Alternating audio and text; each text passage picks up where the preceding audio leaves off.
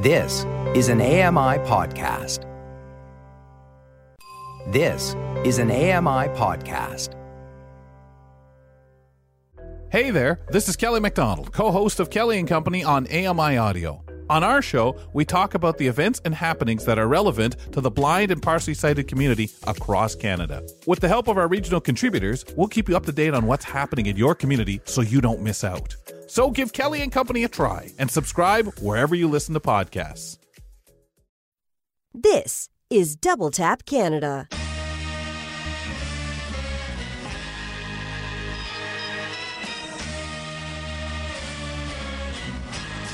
Welcome to Double Tap Canada, the show where blind people talk tech. Have your say. Call or text us at 844-971-1999. That's 844-971-1999. Tweet at Double Tap Canada. Find us on Facebook. Just search for Double Tap Canada. Now here's your favorite Double Tappers. Well, you say that. Hello. Welcome to Double Tap Canada. It is I, Stephen Scott, back with you again. Lovely to have your company this week. We are talking tech as always with Mark Afalalalalo. Hello. It's going to be that longer every week. It'll be 10 minutes by the time we're done with it. I like that. I like it a lot. Moroccan wedding. Never been to one of those, but I've had their food. Very nice. Sean Priest is here. Hello, Sean. Oh, I didn't like that. My name's just really short. I didn't like that. Hello! Sean Oh, it's like a fiesta in here today. Beautiful. Oh, other cars are available. That's a British joke, by the way. You have to know your British cars to know what I'm talking about there.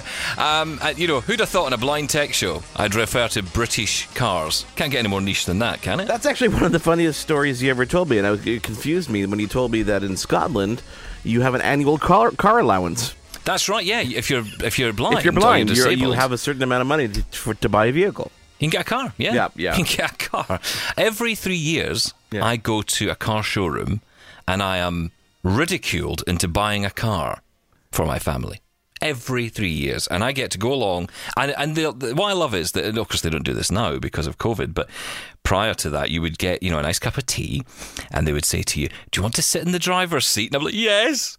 Do you want to turn the engine on? And they'd say, yes. And they'd say, well, you can't do that. It's not allowed. And then that was it. And I'd get back out and then sign lots of paperwork, and someone else would drive it and enjoy it. But yeah, you get money for that in this country. It's great. You should live in the UK, Mark. It's great. If you're disabled. Yeah. There are a few other issues, granted, but,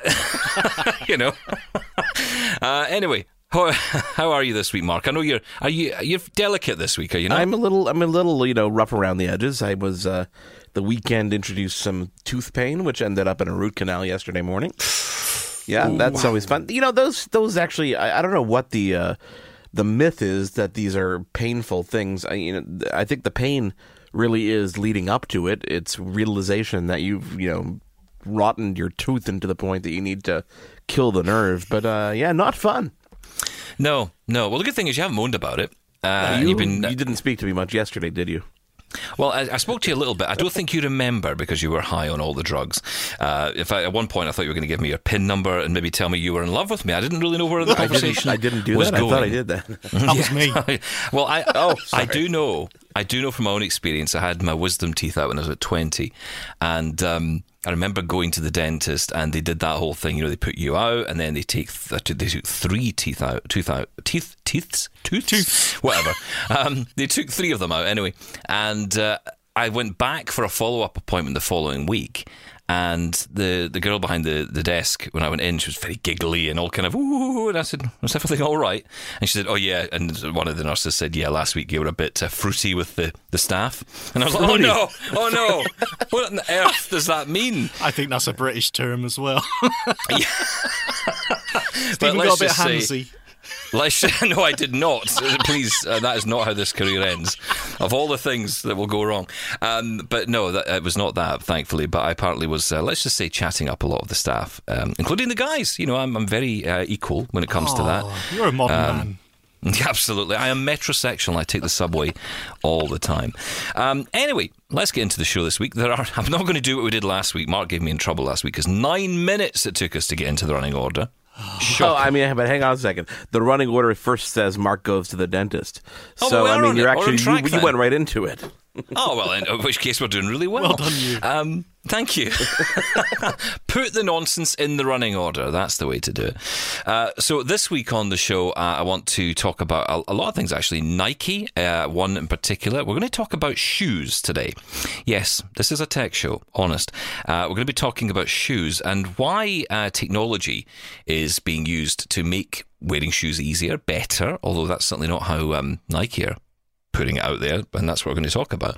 Also, there's a survey out there from Microsoft Accessibility. The team there are very keen to understand more about the voices we use with our screen readers.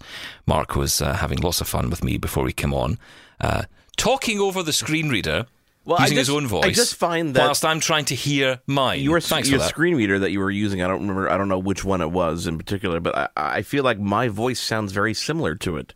So I feel that I can mix in quite well when I'm hearing. It does a little bit. You're right. It does a bit. Yeah. I have to talk a little bit robotic and make you it seem real, like I'm Mark? not actually natural. I am not real.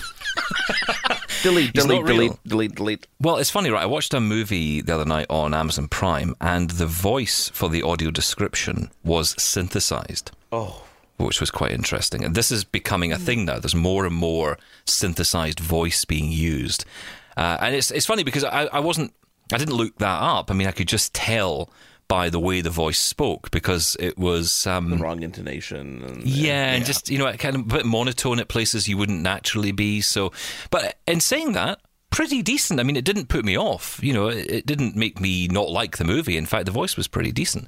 So, I know that Netflix are doing more of this. It seems Amazon are following it. Although, in fairness, I think it's a lot to do with the company who are creating the description. It's the same company that makes for Netflix as it does for Amazon, as does for Apple TV. So, any program you watch that's got AD from the States, not all of them, granted, there are different companies, but generally it's the same company being used, and they are moving towards more synthesized voice. And I'm interested to see what people think about that, or if they've even noticed. That's the thing. Do people notice? I always find Facebook adverts that come up, and sometimes I think, is that a computerized voice? Because you can just sort of tell, but they are getting really good now. Oh, there goes my industry. Well, yes, exactly. That's right. Well, unless you become a voice, that's the thing, right? I guess if you become a voice, like all these other voices, people make a lot of money. I mean, that woman who became the first Siri voice, she did well for herself. Yeah, although she couldn't do anything else. But now she's a computer. Now they've computerized the whole process.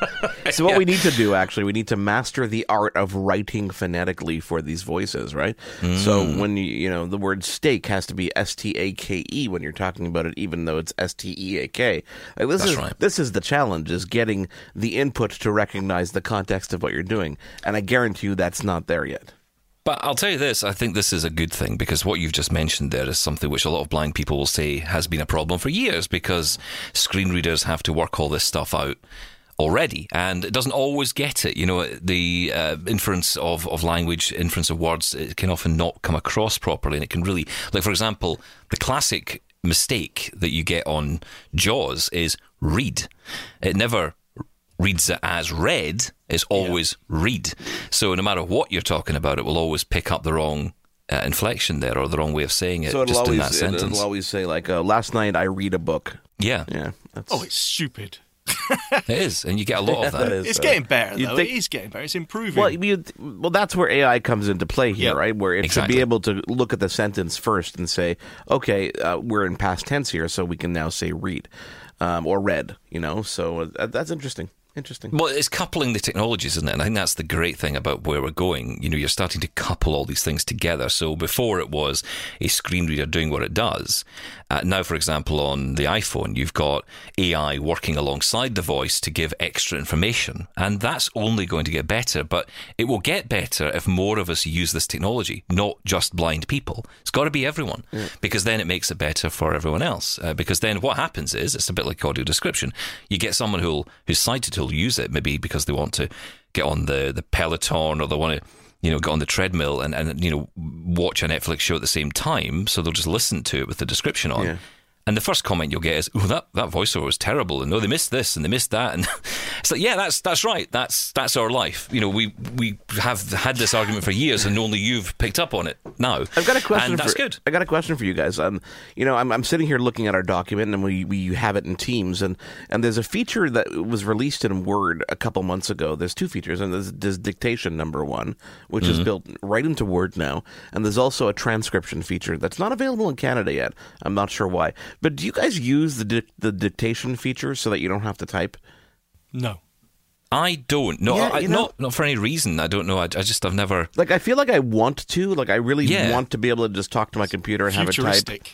Yeah, but I find myself never using it, even though the feature is there and probably getting better. Like, even when I'm dictating text messages or emails when I'm driving, I find that so tedious because it always screws up. And I think that's probably the problem, is that it always screws up, so you stop, relying on it, therefore you just don't use it. But I was curious about, in like Word documents, I guess it would be a good way to start, if you have a stream of ideas, just to kind of start dictating it and then go back and tweak it up. Yeah, I don't know why more people don't use it, because, maybe they do, right? I mean, people will tell us, but I think about when I was growing up at school. I remember being shown how to use drag and dictate, which became a bit of a thing. Yeah. I don't know if you had this at school as well, Sean, but it was always drag and dictation, and learn how to use that because it's easier than typing. It was always pretty good. Yeah, it was. It was one of the top. I think it probably still is to some degree. I think. I think I've seen a lot of lawyers using a lot of dictation. I mean, they're ones who used to use those dictaphones and have someone, but they always had somebody to transcribe those after. It was never somebody doing it into a computer. It was somebody doing it into a tape or some kind of digital method, and they had a physical assistant or somebody there to take those notes and make them legible. So I think that's the missing piece, is that we're not yet at a point where it can use AI to properly understand what you're trying to say. And until we get to that point where it really gets it right 99% of the time versus getting it right maybe, 20% of the time, that's probably the disconnect here. Do you think it's an age thing, though? I mean, is a younger person who may be more used to dictating, hey, voice assistant, send this message. Not even my kids. Yeah. I find them trying, before they were able to really type and spell, they would dictate to Siri and say, when they were looking for an app, for example. Okay, they would type in, they would say Netflix or whatever it is to find it, because they couldn't type and they couldn't spell properly. But once they were able to spell properly and able to type and use a keyboard better, they 100% use the keyboard. They rarely ever use voice on the iPads. The only place they use voice is, and the only place they use voice is on the assistants, because they tend to be more accurate. Although I'll tell you, there's not a night that goes by where we get into a fight because someone tries to get the A-lady to do something and she just doesn't understand. So then the other kid says, "Oh, well, I can do it," and then he starts doing it, and it just becomes a fight back and forth, and nobody gets anything done. You're never getting that song to play. I think back to school days, and I'm old enough to be the kind of kid at school, and I don't know if this is still a thing. Certainly, I don't know about Canada, but in the UK, we had this thing where at school you would have someone with you in class. You had that missing piece. You had someone with you in class. You would take notes, or you would either take notes on computer or in audio form. In some cases, we'd record the class. And then someone from the school, whose job it was to sit beside you pretty much for your entire school life, would go off and write up the notes for you. I mean, I've got to say, I think this was possibly the lead-in to my laziness, because what school I could did just you say, go to? Here's Hogwarts. Here's 4 books. Going to press all those for me? Thank you. Goodbye. And that was it. I mean, that was it. Were you in a mainstream school? Like no adaptation, nothing other than that person being there by your side? No, so I went to a school. It was a mainstream school. I'd always gone to mainstream school, but in the secondary school I'd gone to, high school, I guess you would say, it was what they had was a visual impairment team who were in that school. So I went to that school, which was very far away from where I lived. I was but they had that support there. For you. Yeah, but I mean, I was taxied there every day. I mean, this gives you an idea of how the lifestyle I've come to become accouned to. Yeah, the driver would pick him up every morning. Literally, Mr. Scott, welcome, Mr. Scott. Please get in the car. 40 pounds, whatever that is, $1 million, obviously, but £40 a day there and back to get me to school. And then, of course, we had all the extra work, and I had a laptop at school, which nobody else had. I mean, you can imagine being the only kid in class with a laptop back in the mid-90s. That was not a popular place to be. Did you have to carry that by yourself, or did you have someone for that as well? Someone Like did a little carry donkey it. next to you, just kind of carrying Someone it. did actually. Well, the scribe carried everything. They would, Okay. because what would happen is, right, you go to the next class and say your next class you didn't need the laptop, they would take care of it, and it would just be Take made it available away. to the next lesson. I honestly envision a small, like a baby donkey with a little strap over its back with the pocket on each side. And Unbelievable. can you imagine? Thinking more like Stewie from Family Guy yeah. walking about, you know, it's like... No, that's how I picture you. Oh, I see. Right, okay. But it was just, it was incredible. And having that, I mean, even exams, I mean, you know, we were given our own room. I even had cups of tea during my exams. Oh, come on. Seriously, I'm not kidding you.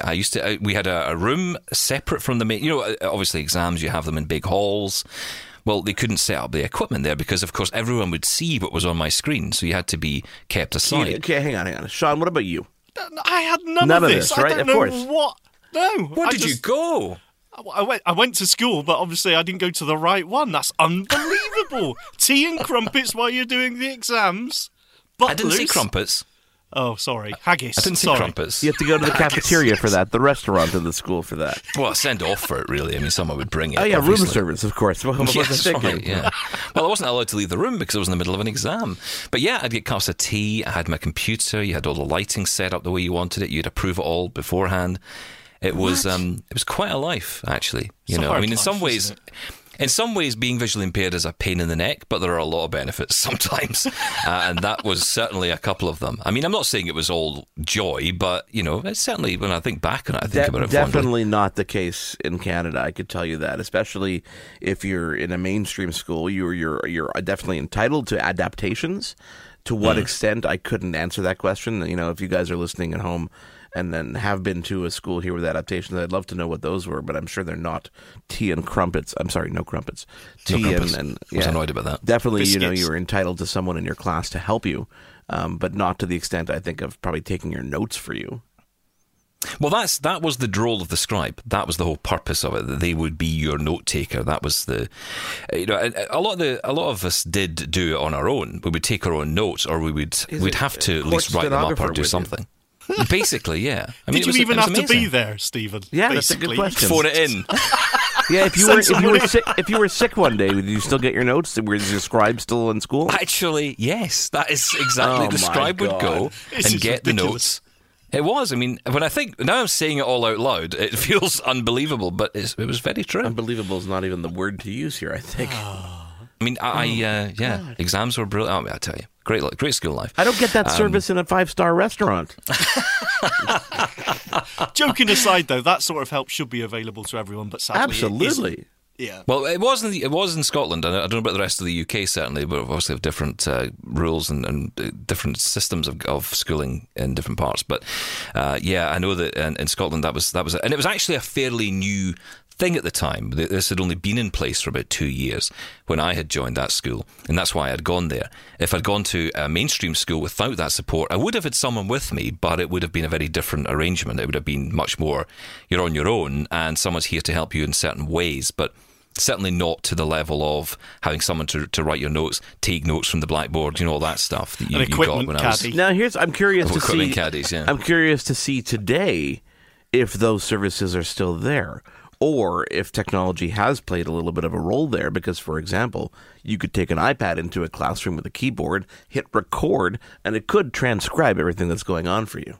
Yeah, that's right. I think the only issue with that Is the tea and the crumpets? It's the tea and the crumpets, yeah. No, the only issue there would be, for example, trying to make sure you can access all that information, because it's all very well having all this technology, but as we know in the blind world, you know, the system itself is set up and it's very good and it works well, but is it accessible? Can you get access to the information that the program provides? And I think a lot of children now are learning that through the challenges with Google Classroom and these other systems that for any kid who's sighted, it's fine, you know, but for disabled kids, how does that work? For those with additional needs, how does that work? So, and I think a lot of kids who, if they're still getting the level of support like I got at school, they'll be missing it at the moment because, you know, they'll have no one to do the work for them. I'm missing it now.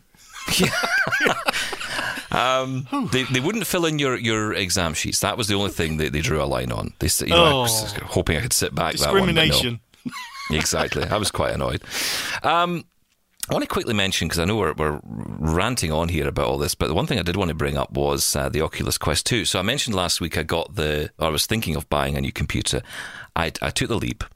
I decided to get myself this Dell Alienware machine. It is a beast of a machine. Oh, yes. And I think I hear it now. Yeah, you probably can. And it's off. It is unbelievably loud as a machine. And I know you're still waiting for yours, Mark, but I'm waiting for you to come and tell me, it's really loud. And I'll be like, yeah, I know. But it is. But aside that, very powerful machines, very capable. Big difference with the graphics, no doubt. Still kind of on the fence as to how beneficial this is for someone like me. Is it a complete waste of money? I don't know. I'm still in the middle of deciding that one. I've got, 20 odd days left to decide.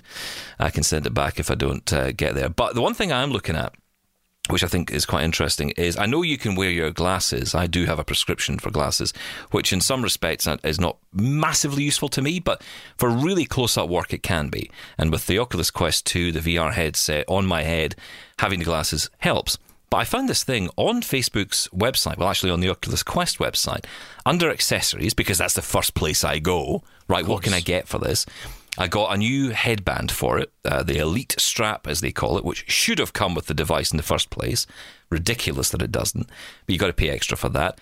But another thing I saw was VR lenses. You can actually get sculpted VR lenses for the headset that contain your prescription. So on the website, if you're on the US site, there's a US company that will do that. In the UK, there's a company in Germany that will provide them. So I've been in touch with them, and I sent them my prescription off just to see if that was going to be possible. I think you made the comment about jam jars being stapled inside my headset, Sean. I think you're probably right in that. I was a bit concerned about that, but they've come back and said, no, we can do this. So I'm waiting for them to arrive, and that should make the experience just a little bit nicer. But, still getting the headaches with them, wearing it all the time. You can only wear a headset for a short period. Anybody is in that situation. You can't wear it all day long. But the computer certainly stands up to it. So I'm so far impressed. You are impressed, yeah. I don't know though. You're still on the one game, aren't you? I'm interested when you try a few different games to see if it's any better. I don't think I can play any more games than this. I think this game is all I can handle. I mean, put it this way: if a car stops, one thing I've been getting into, right, is mods for the game. So Euro Truck Simulator 2 is the game, and you can add all these mods in different. Oh, listen to this, everyone! Weather. This is ridiculous. Sorry, carry on. Coaches as well. You can have buses. This is joy to me. I mean, you can even in the VR world of it, you can sort of walk up the back of the bus. I mean, it's unbelievable. But yeah, you can get in the bus, you can go for a drive, you can do all that stuff, and that's fine. I've enabled a mod called Brutal Traffic, which does increase the traffic flow a little bit, and it just makes it a bit more realistic when you get to traffic lights and such like. But the problem is that every so often a car will just stop in the middle of the road, and the problem for me is I won't really notice that car until I've crashed into it, and this is causing my damage limit to go up, and it's costing me a fortune in repair bills. So, I'll have to deal with that. But I think that's the joy of being a visually impaired truck driver. I don't know what to say to that, yes. If anyone's listening who is a visually impaired truck driver, do let us know. Your views are welcome. But, I am enjoying it. Mark, I mean, you were trying out, I think, what was it called? First Contact or something? Yeah, it was I haven't finished. My batteries died. I didn't charge it enough to get through it. But it's an interesting experience, and I don't know how far it goes, but you're basically in this RV, and you're greeted by this robot and all this ancient computery around you, even like floppy disks and stuff. And it really teaches you how to handle things in VR, which is kind of cool. But so far, a very immersive experience. So I'm excited to kind of take that down the road, but I'm waiting for that computer because I want to get my flight simulator on with. Well, that's going to be cool. Yeah, that's going to be cool. Look, we'll take a short break. We'll come back because there's lots to talk about. I want to talk about these Nike shoes that everyone's very excited about. Do you want shoes that can tie themselves up when you put them on? Very Marty McFly. Yes. Well, stick around. We'll talk about those and why Nike are not using the word disability in any of their advertising around this, which is interesting. That's on the way. Miss something on today's show? Search for Double Tap Canada on the podcast platform of your choice and listen anytime. We'll be back after this. This is Double Tap Canada. Have your say right now. Call or text 1-844-971-1999 or email feedback@ami.ca. Now, back to the show. Okay, look, before we get to the self-lacing shoes from Back to the Future, they have come to life. I'm so excited about these. What did I forget to mention last week, Sean? Yeah, last week we said that we were going to talk about some training materials from Vispero for dual screen reading. And, we went off on a tangent and forgot to come back to it. Oh, well, there's nothing new there then, isn't there? Well, yes, you're right. The company Vispero, which owns Freedom Scientific and owns other brands as well, like AI Squared and Optilec, they have now got, you're right, these training materials that are available via the ACB Community Podcast. So if you search online for Vispero ACB Community Podcast, you'll get some interesting training sessions for JAWS users. I'm going to try some of those out. I think it's about time, if I'm honest, that the somebody comes along with some kind of intro to JAWS, because it's a very big, bulky screen reader program, and it's very difficult to just jump into. You need to, first of all, get a sense of what it's about, how it actually works, and then you need to get into the sort of whys, wherefores, and also the commands you need to learn to use it. It's a big program to learn. I'm sure I probably only use about, it's a bit like my brain, I use about a tenth of it. Yeah, I'm exactly the same. I'm just using tabs and arrows most of the time, and it's fine. But as many resources as you can get out there, the better, because there's not a huge amount, I'll be honest. So Nike have announced its latest creation. It's called the Go Fly Ease. Hands-free shoes. Oh, now I'm excited. I mean, I know I'm going to come up with all kinds of reasons why disabled people would benefit from this. But truthfully, it's kind of back to my school days again. It's just about being lazy. I just want to put my feet into something and it does the job for me. And these self-lacing shoes apparently can do this, very similar to what you saw in Back to the Future Part 2 with Marty McFly and all the rest. Great movies. But yeah, this is something which I think, what would you want from Back to the Future 2? Because I wanted the hovercraft skateboard. The hoverboard, that's what I was keen on. The hoverboard, yeah. Well, you got Segways, and they called them hoverboards, didn't they? No. Boo. But you know what? These really don't. I mean, they don't fulfill my dream of self-lacing technology like we imagine them to be. They're actually just, so to physically describe them, imagine a regular shoe, but it's in two parts. So the sole and the front and the tongue on the top is all one part, and the heel and the back support is a separate part. And they kind of, when you take your foot out or when they're in their natural state, they're folded up. So you aim your foot downwards into the front, and you push your foot down, and it kind of molds into place. That's the extent of the shoe. They don't actually tighten around you or anything like that. But they are, for people with disabilities who can't use their hands, who can't bend down, these are incredible inventions. But that's what's really been the controversy here, that Nike has not mentioned disability at all. And a lot of people are picking up on this and saying, this is a universal shoe. It's very easy to use. It's, some would say a gimmick. Others would say for disabled people in particular that it's going to be very beneficial. Nike, though, going with the line, this is for everybody. They're kind of using that Apple universal approach to things. That's right. Sean, a lot of people saying this is just a raising disability. The fact that we're not even mentioning it anywhere in the press release or even discussing the benefits to disabled people, is that a good thing, or should we want more of a universal approach to discussion around design? Well, it's just the words you're using, isn't it? That the big thing was that they're not using the word disability. They use universal. They use for people with dexterity issues or people that can't use their hands, but they never say for people with disabilities. For me, I honestly don't care, because they're not shying away from, these are for just you cool, trendy kids out there. They are saying, that for people who do have problems, but they're just not using the word disability. And honestly, I don't have a problem with that. I think the reason there was some controversy as well is because when they first put this out on Twitter, loads of people were tweeting back, people are just lazy. What's the point of these? People are just being lazy. And of course, then the people with disabilities were saying, no, well, hang on, these do have a use case, But I think you'll find that for so many things that people don't even think about disability firstly anyway. And I don't think we need to be so sensitive about it. If they but don't then want to... isn't the argument that then we should talk about? I mean, the word disability is not a bad word. It's a word we can say, right? I mean, there's been a campaign, say the word, #SayTheWord campaign, that people are trying to say, look, come on, stop hiding away from it. Stop avoiding the conversation about it. We don't do that with any other identity. You're always going to find someone who will say, I don't like that word. I don't like that word disability. I mean, we've had this discussion before about, handicapped. Personally, I don't care. So there's always going to be someone who doesn't like that label that they're given. If Nike have chosen... I don't think anyone's using handicapped anymore. I'm just guessing, but I'm pretty sure that word's you'll be long surprised gone. when it does slip out now and again. Maybe in the States, I've heard it used there, actually, in fairness. Yeah. That's come up a few times. Handicapped spaces I still hear quite a lot. But look, that doesn't matter. The thing is, if Nike wants to say, you know what, we're uncomfortable using that word, instead we're going to use universal and say this is aimed at everyone, and they're not, as I said, they're not shying away from this is for people who have problems using their hands to put on their shoes.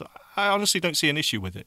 I mean, Mark, it can be sold as, the lazy person's shoe. Have we got so we're so lazy in the pandemic we can't even be bothered to lean over and pick up our shoes and put them on. The slip-on generation is very active. I mean, I even enjoy my slip-on shoes that are not running shoes, but I just have a nice pair of slip-ons. They're convenient. You want to run in and out of the house. They're great. I think these are just another generation of them that give you even more comfortable fit in the running shoe style. I mean, how many people do you know don't ever undo their laces and just force their foot into their shoe? Me, yeah, I do that all the time. I do my laces about once every 3 months, and all the other times because they come loose. Yeah, exactly. And that's exactly why they said, the designer on the promo that I saw said, I saw that people were using their shoes like that. They put their foot on the heel and just slip them off, and then just cram their foot back in when they want to put them back on. So why don't we design shoes that actually, fit that? And I think they're absolutely right. And let's not forget as well, this isn't the first time this whole Nike Fly Ease range, it's all about trying to make putting on your shoes much more accessible. They did have the Jordan Fly Ease, which were a zip, and then you had the real Back to the Future ones, which were laces as such, but had motors on them, so you'd press a button on the side of the shoe and it would tighten up. They had those a few years ago, and these are the latest ones. I got to say, I think these are far better because there's no electronics, as far as I know, in there, so you don't have to charge them up or worry about that. It's all engineering, mechanical engineering. And I think, actually, look, Nike are doing a good job here. They're doing a good thing. And I think it's a bit too much to jump on them just because they're choosing not to use the word disability. I agree. Yeah, I have to say, I probably fall into that camp a little bit as well, because I think, when it comes to it, when I think about my iPhone, I wouldn't want it to come with a disabled badge, printed on the front, just so I knew that I could buy it, and I wouldn't want to walk out the Apple store with an iPhone that was wrapped in a disabled badge, so that people thought, oh, he's got the special disabled version. I want people to understand that device is for everyone, and it's the same with these.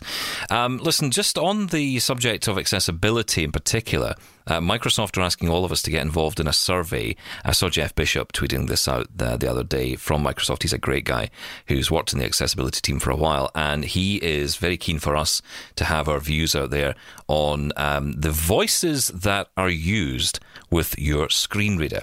So there are some questions as to how and why users choose a voice, if different voices are used for different tasks, maybe level of experience with a screen reader as well. It's very comprehensive. I've gone through it, and it's good. I'm really glad they're doing this. This is brilliant. This will obviously impact on Narrator, I'm guessing, down the line, work they're doing there. But I'm really loving the way that they're reaching out to the community as they do. So, if you can, search for that. blindbargains.com, I think, is where we got the source from for this. But there is, you can get to it via Microsoft, and we'll tweet it out at Double Tap Canada as well. So if you follow us there, then we'll definitely put that out. But I think that's a great thing, and I'm glad we're able to mention that. Skype for Business Online. It's going away in 6 months, guys. Are we sad? Finally. I mean, I'm so sad. Tears. Cheers. It's the whole confusion. I'm surprised Skype for consumers still exists, and it's not replaced by Teams or some kind of Teams Lite, or I don't know. I think there's still a lot of confusion between Teams, Skype for Business, and Skype. And I think the fact that Skype for Business is going bye-bye is a good thing, because it means there'll be a little bit less confusion. Yeah, who uses Skype? I mean, really, why would you bother these days? There was talk of Teams Lite, a kind of Teams for everyone. Well, there is a free version of Teams that you can download to join meetings and such. So, I mean, there's no reason that people can't be using that. But I think just the word Teams, it gives you that. It's not very consumer, is it? Yeah, it's not consumer. You almost want to call it, conversations or something. I don't know. Yeah, or Zoom. Yeah, but that's true. Or Messenger. Yeah. MSN Messenger. Was it Apple that was it iChat? Was the first before? Yeah, it was iChat before iMessage. iChat was kind of in the same time as ICQ, and what was that one that I used to? Windows Messenger. I used to use that all the time. There was Windows. There was MSN Messenger, ICQ, and there was one app that let you sign up for all of them at the same time. Trillion, I think. Trillion. That's it. And there's actually a company out there now, and I should have written this down, that Beeper that's trying to emulate that concept, but they're sending people jailbroken iPhones so they can use iMessage cross-platform. Can you imagine that? That's not going to last very long, is it? Apple will shut that down as soon as they can. Yeah, it's but there is a Mac app, so if you have a Mac that's always online, you can actually run that in the background as well and get your iMessages to your Android devices, which is that secure? Because there's got to be issues on security there. Doesn't sound too secure to me. There's a problem there. Must be. I just remember, and I want to pull back that keynote to when they first announced FaceTime on stage. And iMessage, they talked how it's going to be open source and everybody's going to be able to use it. Yeah. What happened to that? I mean, it's a real shame. Blame the last guy. Blame Steve Jobs. He's not here anymore. He can't talk for himself. So. Yeah. Yeah, exactly. But it is something that a lot of people want, right? I mean, a lot of people would. I mean, I've said it a million times. I'd probably use Android a bit more if I could get FaceTime and iMessage on it. But because I can't, I feel like I'm losing something. I'm going to talk a bit more about that in a minute, actually, because it's something that I want to pick up on this week. Just to mention as well, you picked up on this story this week, Sean, so I'll let you talk about it, but you're very excited about this. Binaural audio, and apparently it's the new way we'll experience podcasting in the future, potentially. Yeah, that's right. I mean, audio interests me anyway, and 3D audio always sounds really cool. Everyone knows the demos that you get out there, the 3D audio barbershop demo, where you can actually, it feels like people are walking around you, and that's all down to binaural audio, the way the audio is recorded. And there's a move, I think it's by iHeartRadio. They're actually putting together a playlist of 3D audio podcasts, and they think this could be the future of podcasts. So it actually feels like you're sat in the middle of the people. I'm not entirely sure how it would work with podcasts, how much you need to be that involved. I think it's perfectly fine now. But I do think it's an interesting use for 3D audio, and particularly as you don't need any specialised hardware to do this. It's all about how the audio is recorded at source, so how they record the podcast. And as long as you've got headphones on, you're going to experience that 3D audio. So, yeah, iHeartRadio have a playlist available with some demos of these podcasts, and I don't know, there does seem to be a lot of movement in podcasts at the minute, that there's a lot of money being paid for companies to acquire certain podcasts, and I think there is going to be some movement into 3D audio, but I don't know how the normal guy on the street, how interested they are in that. I'm not entirely convinced. It's like everything else, isn't it? Until you try it, you don't know. Mark, I'm interested in this because you'll know the answer to this. You know things. How does this work? Like when you record in 360, how are you... Because we were trying to work this out the other day. How does it actually work? You need specialized equipment. So Sennheiser and Neumann make some pretty good microphones that are meant for this binaural audio. One is actually the shape of a head. There's literally it looks like a mannequin's head, but there are multiple microphones built into the head. I will find the link and the name for it because I know you're laughing at me now going, what are you talking about? No, I have heard of this. It's like, I looked into the price of this thing. It's something to the effect of like $50,000 for It's the head. ridiculous. Yeah, it's not normal. But they also make, Sennheiser Sennheiser makes a binaural audio microphone that literally has 6 different capsules on top of it, and it actually captures the sound, and you have to record it each track onto each angle onto a different track, and then you have to have the proper software to assemble it so that you can recreate the sound. So there's a lot of software trickery and a lot of magic going on in the background that helps to reassemble that audio that you capture, but it's literally you need specialized hardware to capture it in real time. They even made a USB, a lightning connector set of headphones that had a 3D audio microphone on it. It was co-designed with Apogee, and it was quite interesting because you would walk around the environment and it just gives you that spatial sound. You close your eyes and you can actually hear people coming from everywhere. It's giving you that surround sound feel with a set of headphones that are just kind of 2 speakers blasting in your ears. And the way it really works is just a matter of panning things left and right, and making it louder and quieter to give you the impression that things are a certain distance and a certain placement in your head. It's quite creepy. There's a sample on YouTube that if you have the proper headphones, or even stereo headphones, you can actually replicate this, where you're at a barber and you're getting a haircut. So when you close your eyes, it feels like you're in a chair because you hear the barber sounds and everything around you. But the sense and the way your body reacts to the sounds of clippers getting closer and cutting those little hairs behind your ears, and it's extremely creepy. Extremely creepy, but something that you want to try out if you're into this whole audiophile kind of world. But I think this is great. That would work with podcasting, though. Do you think that's almost too much? Too much of an experience? I think what ends up happening is your podcast ends up becoming a radio play. It's not just a podcast where you're talking. It's now suddenly you're putting on a theatrical performance. Yeah. And that's where I could see there might be a benefit. When I produced the It's a Wonderful Life, I took advantage of the stereo audio spectrum to make voices come from different sides, to make sound effects go left to right, et cetera, so that when people were sitting down and listening to it, you could feel almost like you're immersed into the environment. And I was doing that just in stereo. So imagine if you knew that the people that were going to consume that had 7 speakers around them. So you can, in Adobe Audition or in Pro Tools, two of the most famous, digital audio workstations, there are surround mixers, and what it looks like, it's literally a round room, and you see the placement of the speakers, and in real time you take your mouse or a joystick or a controller if you have it, and you take individual sound by sound, and you can pan that in the 3D spectrum, and it'll literally map it to the speakers and control the amplification and therefore the distance you perceive it to be around the room. Very, very cool stuff, but very, very specialized as to who's going to be able to really experience it. So on the podcast side, unless you're putting on some kind of performance where you want people to feel more immersed, I don't see a real benefit. Yeah. I mean, the only thing I can think of that I think would be good to do here, and again, this is maybe just for the blind community, maybe others would appeal. This would appeal to as well, but certainly I think blind folk would like, those unboxing videos, reviews of physical space. I'm thinking about, let's imagine going into the Apple Store to try the new MacBook Pro for the first time, and getting that whole experience of being there. I think that kind of thing, would be good, but, for a podcast, no. I mean, for a conversation like this to be in 3D, wow. I mean, it's hard enough in 2D, right? Yes. So I think that's the trouble. When I'm thinking of podcasts, I'm thinking of my own experience. I'm just thinking of vocal, really, like a conversation.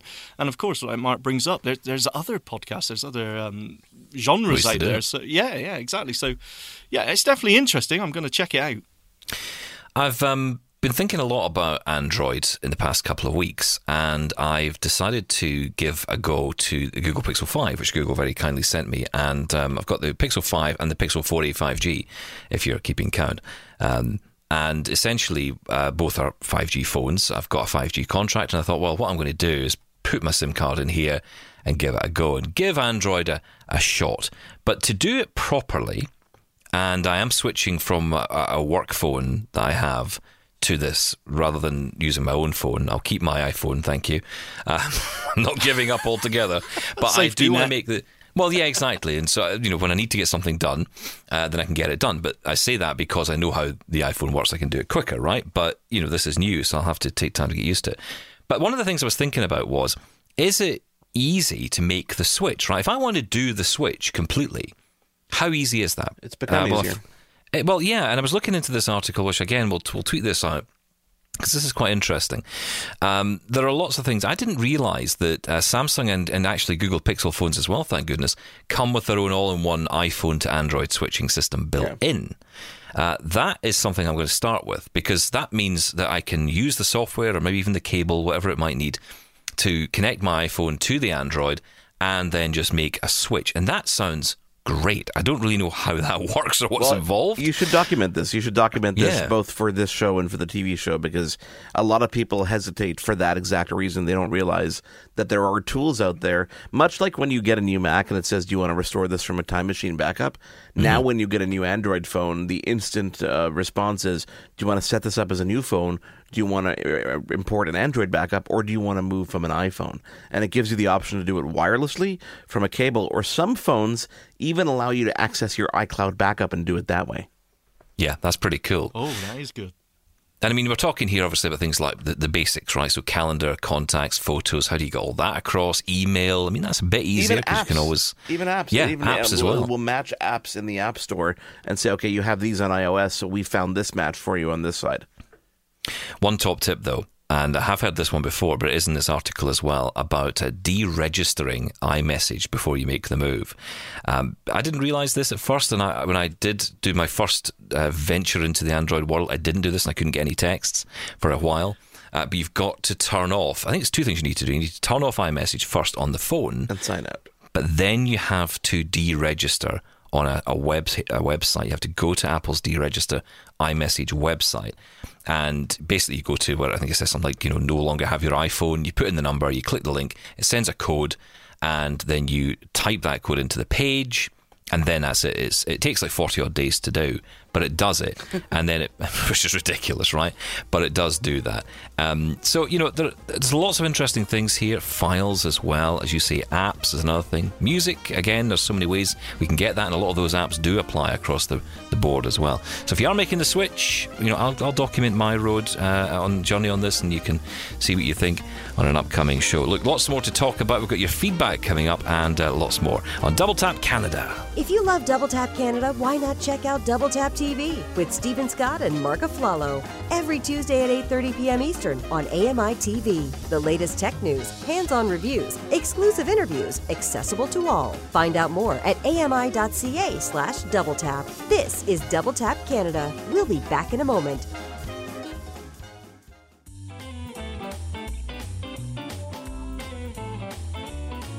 Hey Double Tappers, want to get involved? Call the show now at 1-844-971-1999 or email feedback@ami.ca and have your say. Hey Mark, I've got a question for you about the HomePod Mini. Have you got one of those yet? I do. It's right in front of me. I keep it right in the middle of my desk. Okay, so I take my iPhone and... I was going to ask you this exact... I know where you're going with this. I know where you're going with this, and I was going to ask you this earlier today. Go ahead. So I was told by the good people at Apple that if I take my iPhone and I move it across to my HomePod Mini, it should start making a noise. It starts vibrating, and as you get closer to it. Yeah, and then you can do the handoff thing, right? Yeah.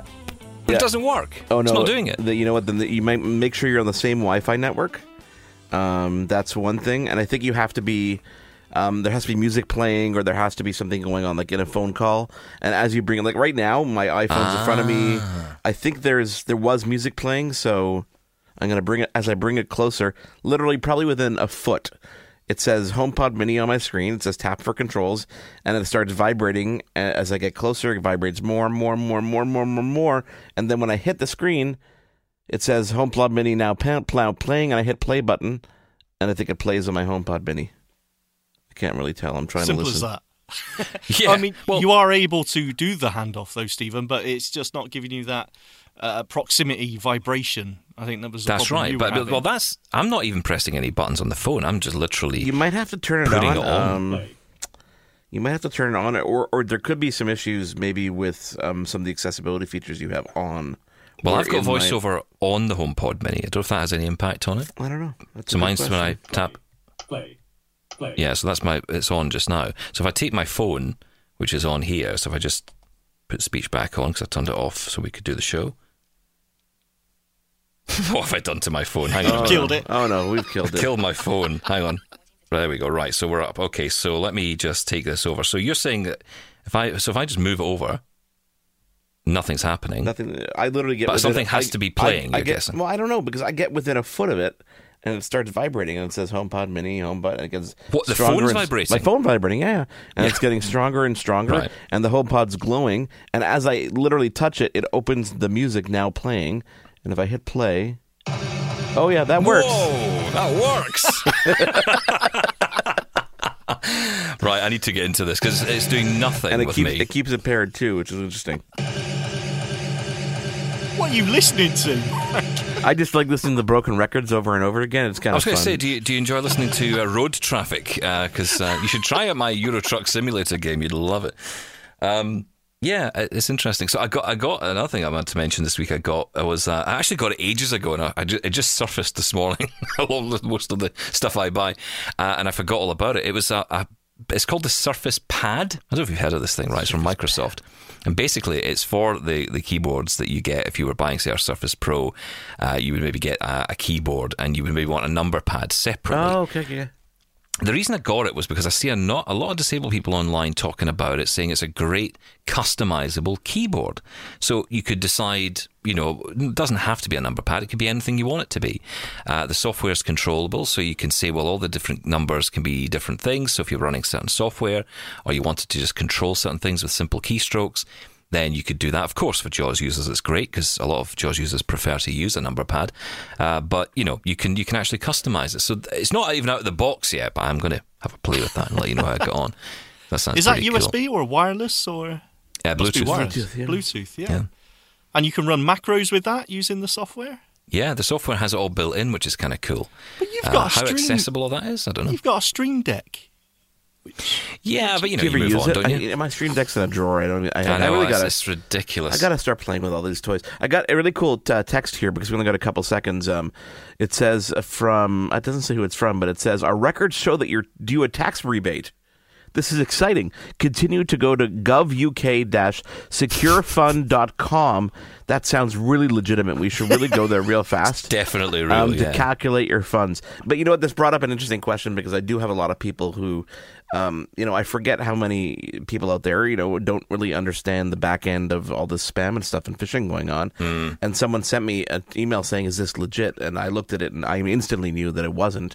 And so I wanted to kind of give people this tip because as much as I know it, I know a lot of people don't. Just put your mouse over the link. The second you put your mouse over the link, it'll pop up and show you where that link is actually going. And 99% of the time, when you suspect it, you're going to see that it's not going to a legitimate site. And the other tip that I always give people is if you've got an iPhone, click the link on the iPhone because you can't break the iPhone. There's no way to break that. You're not going to get, spam. That's a brave claim, sir. You know what? I've never heard a story of anybody getting any kind of phishing attack successful on an iPhone itself. On a Mac, I wouldn't do it, but on an iPhone, I never hesitate. If I see a link, I'm like, let's see where they're really trying to get me. And also check, it's really important to say this as well, check that link because I remember getting one which was very genuine from Apple. It was one of these, reset your password things. And it was only when I went into the link itself, it was, you would look at it and you would say, apple.com, yeah? And they copy the page to the copyright to everything, to headers and footers. But here's the thing. If you actually looked into the URL, it was APPIE. Yeah, that's right. Or 1E, so I've seen it looks on glance at Apple. But yeah, you could easily get tricked by that, and that's the problem. So yeah, there's a lot of things you've got to be careful about. That's where a screen reader comes in great because you know straight away. We're always ahead of the game. Yeah, we can check these things out. Look, that's it. That's our hour up. Can you believe it? Keep your feedback coming in. Details are coming up. In the meantime, though, Mark. Thank you. Pleasure.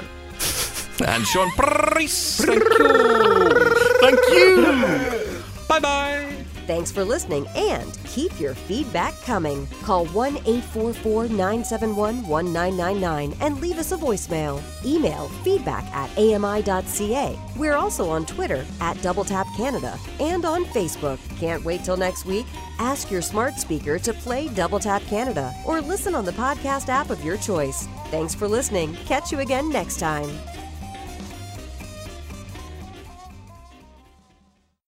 This was an AMI podcast. For more accessible media, visit ami.ca.